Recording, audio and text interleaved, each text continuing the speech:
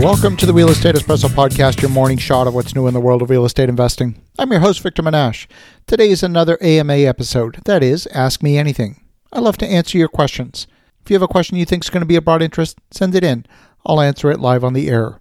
Send your questions to Victor at victorjm.com. That's Victor at victorjm.com. This question is from Dan in Alberta, Canada. I just put an apartment under contract and am working through due diligence. I have mixed thoughts in these uncertain times. It's a 32-unit, 4-story building for $50,000 a door in a town with a heavy reliance on the oil industry. At present, the gross monthly revenues are $17,000 a month. The property was mismanaged and the vacancy rate is 45%. The rest of the market has about a 20% vacancy rate, and the rents in the building are 20% below market.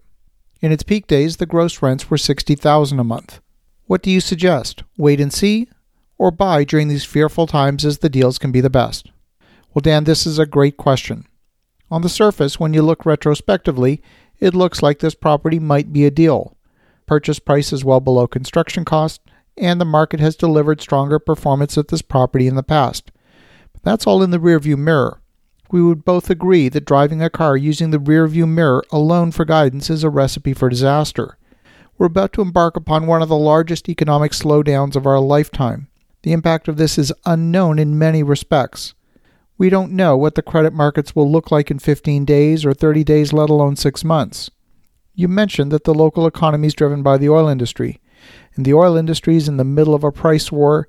The community that depends on oil production for its lifeblood will very quickly experience an even greater reduction in workforce if prices remain anywhere near current levels.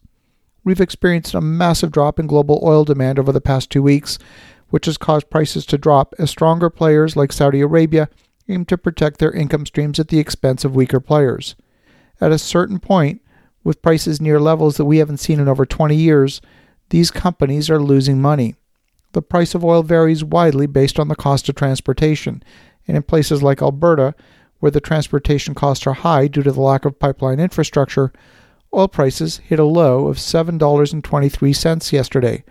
Let that number sink in for a moment. Even if the OPEC price of $27.31, we're still at extremely low levels that we haven't seen in decades.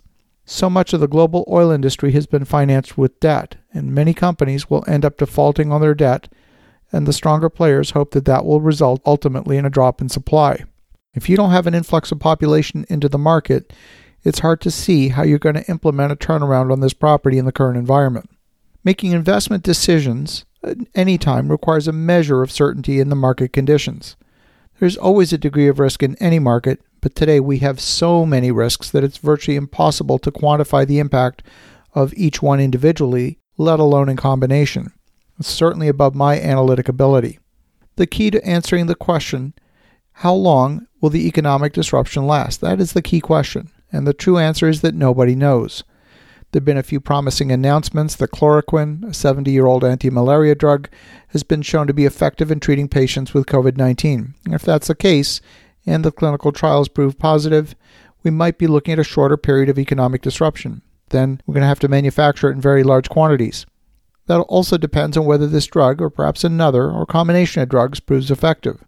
We know that a vaccine is at least a year away. We've also seen that Italy's healthcare system was crushed. It was overwhelmed, with less than 1% of the population having contracted the disease. We're in a period of isolating the population, recognizing that the genie is out of the bottle and it's likely going to burn its way through the population until we achieve herd immunity, which is typically around 80% penetration, or unless a vaccine is found sooner. If we extend the period of isolation, and let's say that we allow 1% of the population to catch the virus every couple of weeks, we're still looking at a period of several years before we can relax the social isolation practice. As soon as you take your foot off the brakes, it's only a matter of weeks before the healthcare system gets overwhelmed again. So we don't know how we're going to handle the current outbreak socially. We also don't know when and how, if the attempts by government to provide helicopter money to individuals, to small businesses, large businesses, in fact entire industries, are they going to be forthcoming? How many businesses will fall through the cracks? How many businesses will close temporarily? How many will close permanently?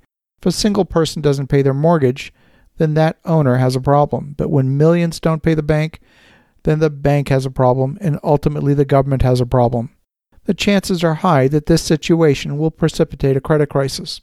Government-backed loans only represent a small proportion of the overall lending activity, and if there's a crisis in the private lending market, we can expect a fall in asset prices just like we saw in 2008. But remember, the markets didn't hit bottom post-2008 until almost 4 years later. They didn't hit bottom until 2012. This particular building you're asking about might be a deal, but I personally would advise you to be patient and continue to monitor the situation. You might find it to be an even better deal in the weeks and months to come. Thank you, Dan, for an awesome question. Have an awesome rest of your day. Go make some great things happen. We'll talk to you again tomorrow.